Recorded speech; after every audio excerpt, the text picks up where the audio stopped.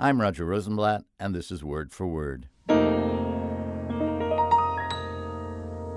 disease that takes your breath away. My mother died 17 years too late of Alzheimer's disease, though not technically, of course. Technically, Alzheimer's victims often die of heart failure, pneumonia, or perhaps a stroke, since the symptoms of the disease and a series of strokes are indistinguishable from one another. My mother died of some respiratory thing, technically. It may be said that she died because she stopped breathing.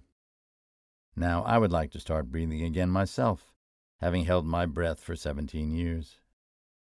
Yet, oddly, I am wondering what to do with spring this year.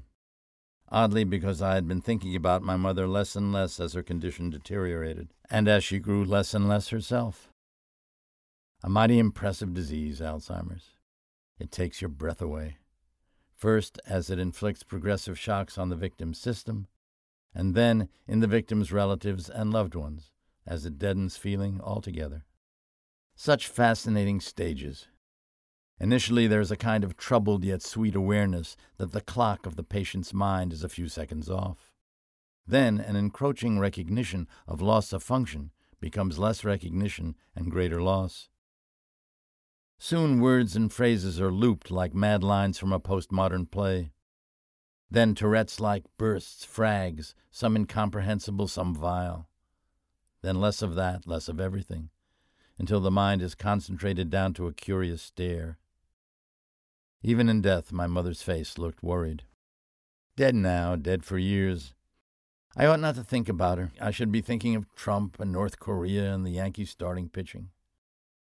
But I am not really thinking about my mother either. I'm thinking about not thinking about her, and feeling neither guilt nor responsibility.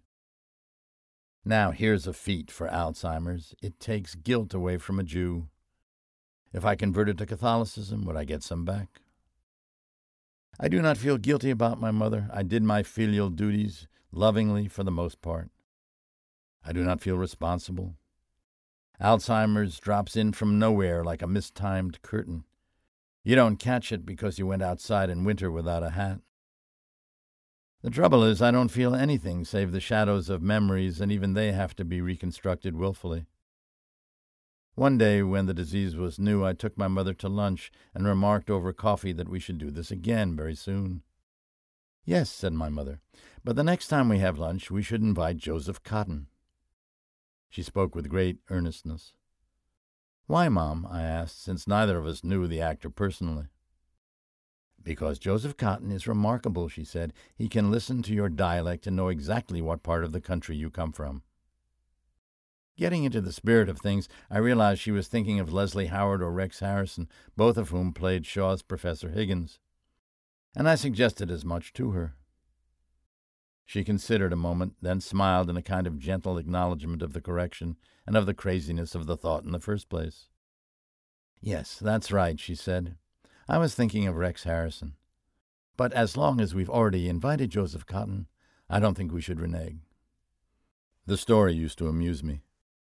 The thing about Alzheimer's is that if it lasts long enough, it takes away everything, not only by erasing the person you once knew, but by erasing the you knew too, leaving two carcasses.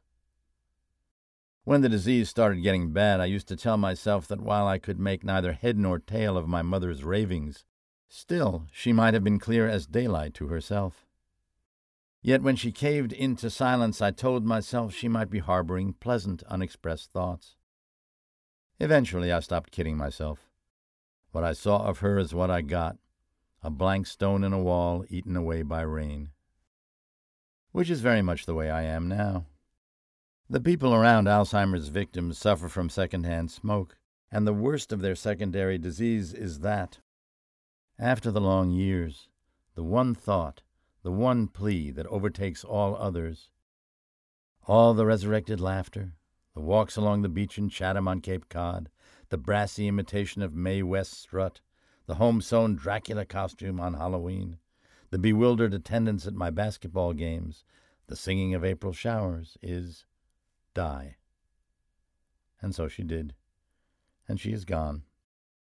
And because hope breathes eternal even if nothing else does, I am wondering if my mother is somewhere up and about, breathing again, where life is restored and the air and the mind are clear.